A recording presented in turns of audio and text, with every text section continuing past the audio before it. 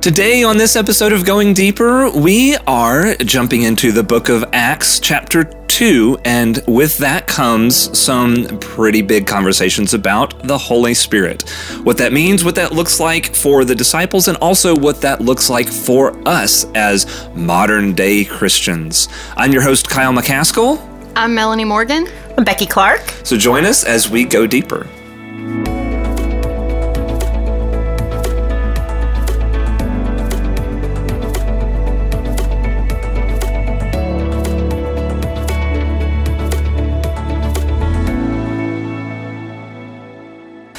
So Melanie, welcome back. Glad to be here again. Again, yes. It's been a while, and since the last time you joined us on the podcast, you have joined us on staff. Yes, now y'all can't get rid of me. That's right. So you did such a good job on the podcast, we decided to hire you. That's right. Informal interview, I guess, right? Let that be a warning to others. No, but we're really glad to have your voice back again, adding into the conversation that we're going to have today about the book of Acts. And this is something that I know is very near and dear to Becky's heart. It is. I love the book of Acts. It's it's just a really good book. But it starts for me, the love of the book of Acts, and probably, Kyle, if you ever think about it too, likely starts for you back in college, because Acts chapter 2, verses 42 through 47, Scott Wright, who was the director of the Louisiana Tech Wesley Foundation for a lot of years, and during our college years and beyond, and I worked with him a while, this was really the verse he stuck with as kind of the life verse of Wesley. Yeah. And so you heard it all the time. And so, I kind of have a love for specifically that chapter, but really the whole book of the movement of the people of the way. Yeah. So, yeah.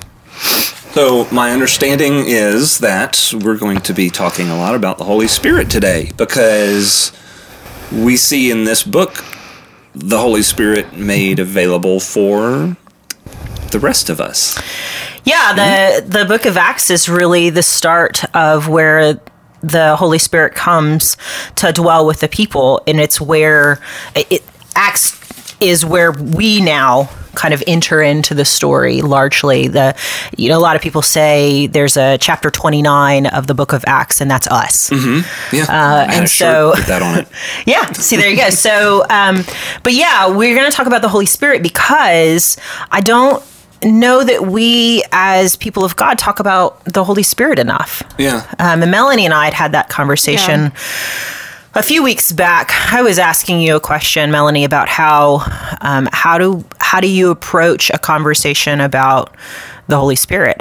What do you say about the Holy Spirit? And I kind of feel like there's mystery, and at the same time, we could spend weeks and weeks and weeks doing some study about the role of the Holy Spirit, the presence of the Holy Spirit, the gifts of the Holy Spirit, and then maybe only just kind of scratch the surface of the Holy Spirit. So, Melanie, I think you had a question that I think we kind of wanted to start off with. So, if you want to ask your point of where we should start. Well, I kind of liked when you started your Acts 2 study. We started with Pentecost, and when you kind of explained more about that festival and the how and the why, that kind of painted a bigger, better picture for me of chapter 2. Yeah. And that kind of helped me understand better how many people were there, why they were there. And as I kept reading, watching the Holy Spirit move through each chapter, I don't know, it just made more sense to me. Yeah. It made Acts a lot bigger. Okay, so what you're referring to is, in Acts chapter 1, there's kind of a connection between, people say, and this is probably really true, Luke, the book of Luke and the book of Acts are really one book with two volumes. Right. They really read together. And so where Luke ends, Acts picks up and begins. And so at the end of the Gospel of Luke, we have Jesus with his disciples after the resurrection. He spent time with them. And in chapter 1 of Acts, it's his last moments with his disciples before his ascension. And he promises them that one is going to come, that the Holy Spirit is going to come to continue to lead and guide them, to dwell with him, that they won't be alone as they're on this mission that he has called them to, which is to be disciples, to share the message, to tell the story of all that they have experienced and who Jesus is. And then he ascends. And also in chapter 1, they pick another apostle because they really felt like there needed to be 12 again. So that's kind of chapter 1 of the book of Acts. And chapter 2 is where the Holy Spirit comes, and we mark that as the chapter of Pentecost. What a lot of people maybe really don't realize is that it wasn't called Pentecost until the Holy Spirit came. There were tons and tons, and honestly thousands of people who were in Jerusalem at the time that the Holy Spirit comes to dwell within the apostles, because they are there for a Jewish festival. There are 3 Jewish festivals, 3 kind of great Jewish festivals for the people of God. And I don't know if we've talked about this before. I know when we did the Leviticus study, we spent some time talking about festivals. So if you want more information, you can go back to our Leviticus studies and learn more detail about festivals. I just like to plug our past studies. It's not shameless plugging. But anyway, it's really good. It's a good conversation. But for our purposes, what we need to know is when Christ died on the cross, the people of God, the Jews, were in Jerusalem because it was Passover. And you know that because we have the meal with Jesus in the upper room and his disciples. But there was also another festival that came about 40 days or so after that. And it is the festival, the Feast of Weeks. And that's what's happening at the front end of what becomes Pentecost. The Feast of Weeks is happening. There are thousands of Jews that are in Jerusalem. If you are about 20 miles away from Jerusalem and you are a good Jew, you're going to come and stay in Jerusalem, probably from Passover to the Feast of Weeks, and then you'll go. I mean, to travel at this time meant you're going to go and stay for a while. And you uproot your whole family. So you bring your whole family, you bring your servants, you camp outside of Jerusalem. It is a hubbub of activity. So God has thought of this. He has, in the way that God does, he has kind of planned for kind of maximum effort, right? And power. And when the Holy Spirit comes upon the apostles in the upper room, some people say they are in the same upper room as where they had the feast with Jesus. Some people say that they aren't in the upper room; they're actually in the temple, which would make sense because the next thing we know is that they're sharing at the temple. So there's a little bit of debate. The upper room could have been right by the temple, whatever. But they're together. There's about 120 of them. Yeah. And the power of the Holy Spirit just falls. And the Holy Spirit is described as a mighty wind or thunder, powerful shaking. And in Scripture, a lot of times, Holy Spirit is also described as breath. Now, the beauty of that is, what does God do when he creates Adam? Breathes. He breathes. He breathes the Spirit, his Spirit, into Adam. And the idea is also, in some ways, that every time when people are created, the Spirit of God, the breath of God is breathed into us. Now, it's an allusion to what will come, which is the Holy Spirit. So the Holy Spirit comes, this breath of God, and now not just this idea of the breath giving us life, but now the idea of the breath of God dwelling within us everywhere we go has taken place. And then they're given the gift of speaking in tongues. Well, what's the importance of that? Remember, there are thousands of people. Well, they're all speaking their own languages. That's right. There's tons of dialects. Yeah. And so what do they say? We don't necessarily know. I just assume that the apostles just start speaking with the might and power of God, just the message of hope and the message of Jesus. And people hear it. And they don't just hear it in their language. I think they hear it in their heart. And that was one of the things that we didn't necessarily talk about in that study, just this idea of, it wasn't just, hey, I hear these words in my language, but now I hear it. It makes sense in my head, in my heart. It's connecting.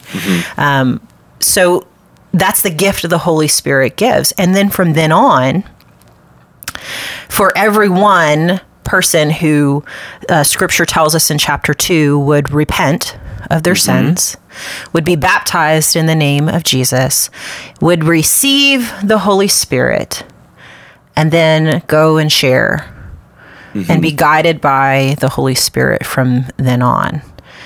And the Holy Spirit through people at this time was powerful, because in chapter 2 at the end it says the Lord adds to their numbers. I mean, on the first day of Pentecost, we go from 120 to 3,120. Yeah. And then at the end, that is a lot. And at the end of chapter 2, we hear that the numbers are growing even more rapidly, because every day people are coming to know the Lord. Yeah. Because the people are faithful, because they are following the Holy Spirit, because they are devoted to the things of God. So I have, I guess, a comment, or maybe not a comment, a question, a thing to ponder, if you will, about the Holy Spirit and the Holy Spirit coming now in this place. Before we had the new covenant, if you will, before we had the death and resurrection of Jesus, the priests, when they went in, had to be ritually cleansed and purified, and they had to do all these things just so that they could stand in the presence of God and not be immediately struck down. Yes? Yes. Well, and to enter into the Holy of Holies was only once a year with tons of purification, and you're taking a risk. Yeah. They tied a rope to him because in case he died, they could drag him out. Yes. In case they missed something. Yep. So I have long thought that we, in our now post-resurrection view of Christianity and God and all this, we have access to through the Holy Spirit because Jesus is standing there. And we have that sacrifice, that once for all sacrifice. And before, if the Holy Spirit had come through, would it have been like the Passover? When the Passover comes and the Holy Spirit just touches something that's unclean and impure, and boom, it just drops dead. I mean, that's kind of a harsh way for me to put it, but that's what I think, that it's because of Jesus we now have access to that third person of the Trinity. Yeah, there's other places within the Old Testament, and even kind of in some small places of the Gospels, where the Holy Spirit is referenced. The Holy Spirit would come and bring a gift upon someone and stay for a little while. You know, but there's no indwelling of the Spirit, and so yes, there couldn't be that. It had to be temporary. But now it's not temporary, and it is because of Christ's death and resurrection. It's because if you read the story of God, as you know, what Doug said this morning, as this idea of a meta-narrative, meaning that it, from the beginning to the end, there is one continuous story and there is one continuous purpose, then from the beginning, it was always God's intent to prepare us for the dwelling of the Holy Spirit within us. So when the temple is built, the tabernacle on the front end that holds the presence of God, there's the intent is to get us to, eventually we will become the tabernacle that will hold the presence of God. But there had to be an ultimate sacrifice because there was no perfect sacrifice when the people were doing it within the Old Testament. There was no way that bringing your goat or your sheep or anything could fully fulfill the repentance for the sin that you have committed. Only one who is the perfect sacrifice. So you can see that there is this beautiful progression that God had always planned, because God is an intimate God. He wants to dwell with us. You go back to Genesis. In Genesis chapter 2, what was God doing with Adam and Eve? He walked in the early evening in the garden with them. That's intimate presence. So it's always been his intent. So when the Holy Spirit comes at Pentecost, it is getting us closer to that point of where we were at the very beginning. But he chooses us now to be the indwelling temple of him. So when Jesus says, I'm going to tear down this temple and then rebuild it in 3 days, what he meant was, I'm going to make y'all the temple. Yeah. I mean, and he obviously 3 days for him of the easy is, I'm going to tear it down and I'm going to come back. Yeah. But I'm only here temporarily because I have stuff to do. Yeah. But you have things to do. But I'm not leaving you alone. I think that's the hope and the beauty of the Spirit of God that dwells within us, is that I think sometimes it's easier for us to feel like God is very distant and unattainable at times. But he has chosen us to live within. Yeah. So he's never far away from you. He's right there within you. Now that's its own complicated idea, right? But there's a lot of comfort in that thought that he's with me. Yeah. You know? Withness. I'm going to steal a word from... is that a word? Matt Chandler. No. I don't think Withness. so. It's not a word, no. Matt Chandler. I do love Matt Chandler. Yeah. Makes up his own words. He does. Not as much as Leonard Sweet. No, that's okay. Excuse me. So, Melanie, I can see your notebook there. Yeah. Well, I can't read what's on it, but I can tell that there's a lot of stuff on there. And so I know you've got comments and things. So when I told Becky I kind of wanted to talk about the Holy Spirit, it was her fault, because when she was preparing for the Acts study, she sat down and asked me some questions, and I looked at her and I was like, we can't put this much big stuff in a tiny box. And as I was reading through our chapters for this, I kept every chapter that I came to, and I just kept saying that the people were filled with the Holy Spirit, filled with the Holy Spirit. That's pretty much everything that I wrote down. Yeah. Because I just kept thinking, like, what does that look like for us? And now, what we can see it here, but what does that look like for us in our church? And I don't know. Yeah. If you read Acts and you don't come away at least a little bit convicted and challenged about how you live your daily life, then go read it again. Yeah. I mean, Acts is, it's about the start of the church, and there's some hard things because the people of God were kind of fighting to, nobody liked them. And there's, when they wanted Jesus to come, when they were craving and calling for the Messiah, they wanted the oppression of the Romans to be removed. Well, as the people of the way grow, and then when Paul takes the message of Jesus to more of the Gentiles, which is kind of more of the second half of the book of Acts, now there's other people, not just the Romans, that are targeting the people of the way. And they are faithful. They're faithful to the point that they die. Yeah. They're faithful to the point that in the book of Acts, we have the first martyr for the people of the way. Stephen is stoned to death for believing and sharing the message of Jesus, and people don't like it. And who is the biggest proponent of that stoning? It's the Jews. It's the Jews. It's the Jewish leaders. The Jewish leaders are so threatened by this message. They're threatened by the loss of power, and that was the reason that they turned Jesus over. Yeah. And it doesn't change. It gets worse. But the people of God continue to move forward, and the message spreads out and grows. And how does that happen? It is the presence of the Holy Spirit within the people being filled. But I still struggle with, what does it mean to be filled then with the Holy Spirit?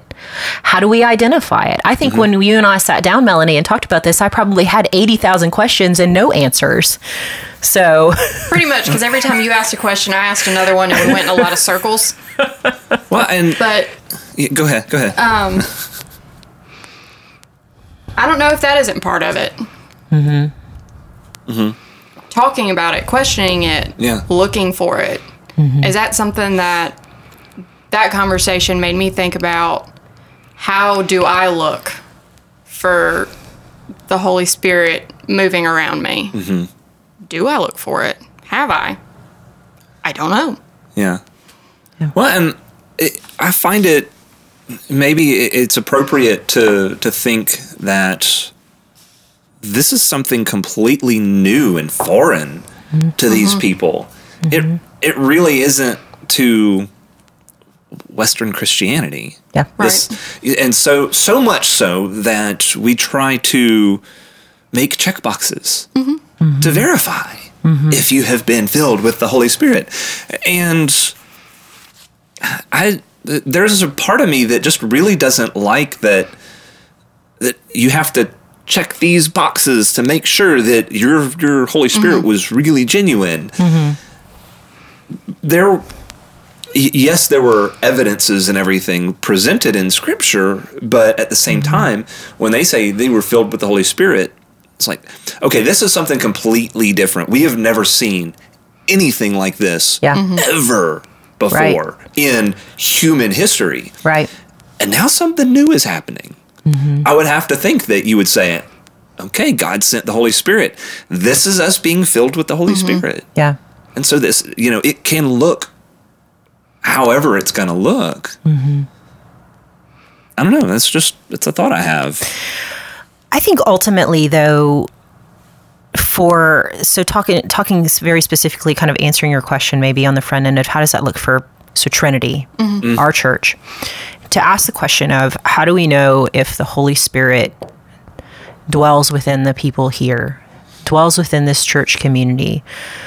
I think I would go back to, okay, so then are we people who are devoted?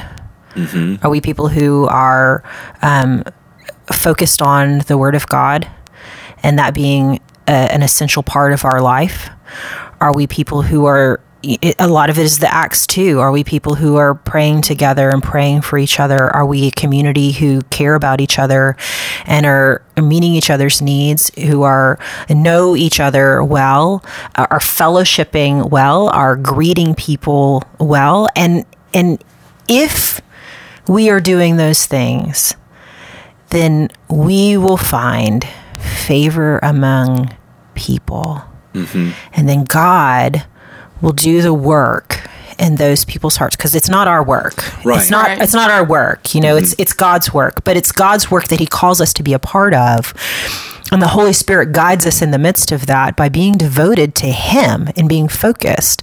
And so then people come to know Him. So is Trinity, are we that? Are we that individually?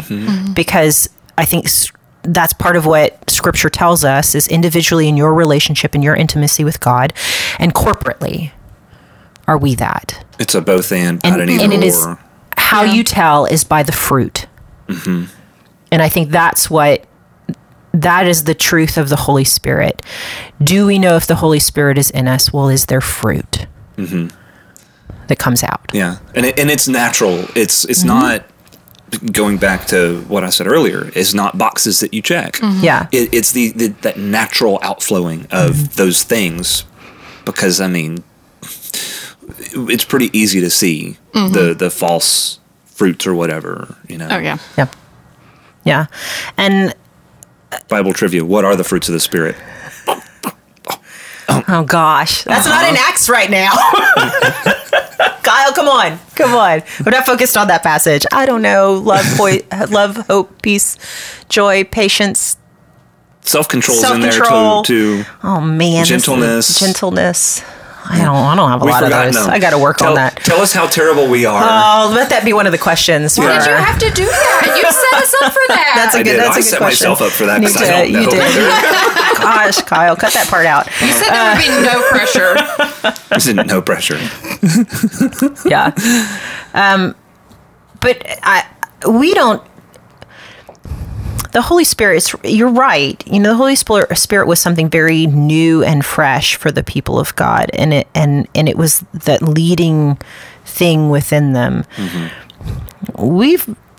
It's a word and a phrase and a person now that maybe we don't give enough thought to and credence in our life, and so it's a lot of other, I think, church things that maybe have just kind of gotten lost. Yeah, you know. Well, I like to, or I want to feel like, as a church, that we focus the appropriate amount of attention on the three persons of the Trinity, and it is just so popular. And can you focus on Jesus too much? No, you can't. He's the reason that we can have anything. Yeah. And so you walk this fine line of, because we spend so much time focusing on just Jesus, we miss what Jesus really wanted us to see, and that was the gift, the helper that he gave us, the Holy Spirit.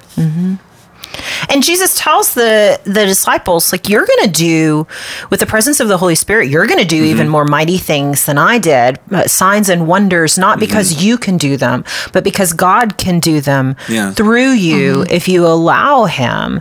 So I guess that's another part of not just the fruits of the Spirit, but the signs and the wonders. Where are the signs and the wonders within our community or within the church as a larger whole?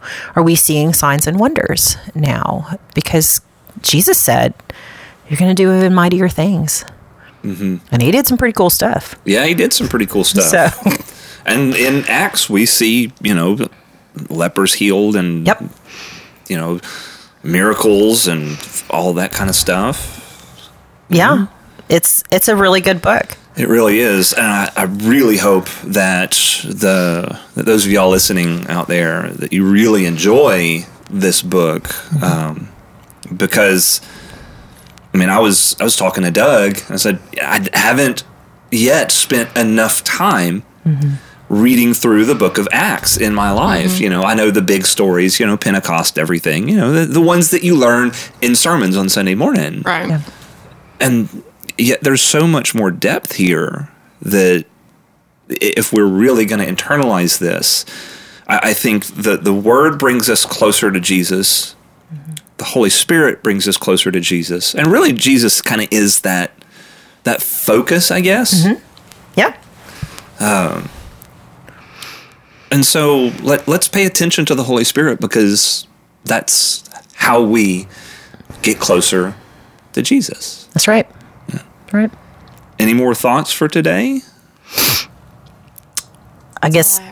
Yeah. Okay. I would just say my encouragement as you continue to read the book of Acts is ask yourself, where do you see the movement of the Holy Spirit in the book? And then where do you see it in your own life? Yeah. Name it. Recognize where the Holy Spirit has spoken to you. Maybe an answer of something has moved you in a direction. That's the Spirit of God. And I hope that in this, 30 some odd minutes that we've been here today, and that you've been listening out there, that you have in some way felt the Holy Spirit just kind of nudging you, because I know every single time we sit at this table, it doesn't matter who I'm sitting with, I can attest to there are things that the Holy Spirit will start just kind of resonating in me with something. And to be perfectly transparent, that's kind of where I get a lot of my commentary in these sessions. And so don't hold me accountable for words that I say. A lot of that's just my mind and, whatever, just things kind of working through me. So that, I would encourage listeners out there, those of y'all who are reading along, to have conversations with people in your small group, people in your family. Let the Holy Spirit inhabit your conversations. Yep. And then I think if we really learn how to do that, we'll start to see the church be the church. Yeah. That's the prayer. Yeah. Mm-hmm. Yeah. Well, if you like what you hear, we're going to jump right into the outro here. Let's do it. Why not, right? It's time. I don't know what I could add at this point to make that any better, more complete, whatever. So if you are new to the podcast and you've just joined us, go ahead and subscribe. You can find us on all of the most popular platforms: Apple Podcasts, Podbean, Google Podcasts, Spotify, Amazon Podcasts, and on YouTube. If you are listening on Apple Podcasts, they really like it when you give us a review. So give us 5 stars. We're going to ask for 5. 5 stars. We feel like this is 5-star content. So go ahead and give us a 5-star review. Let everybody know how awesome you think we are, how awesome you think God is. By rating this podcast. Yes. We're not awesome. God is awesome. And so if you want to recommend this to somebody else, just tell them to search for Trinity Reston. You can also find out more about who we are as a church, trinityreston.org. At that, I will say see you next week. Thanks for listening.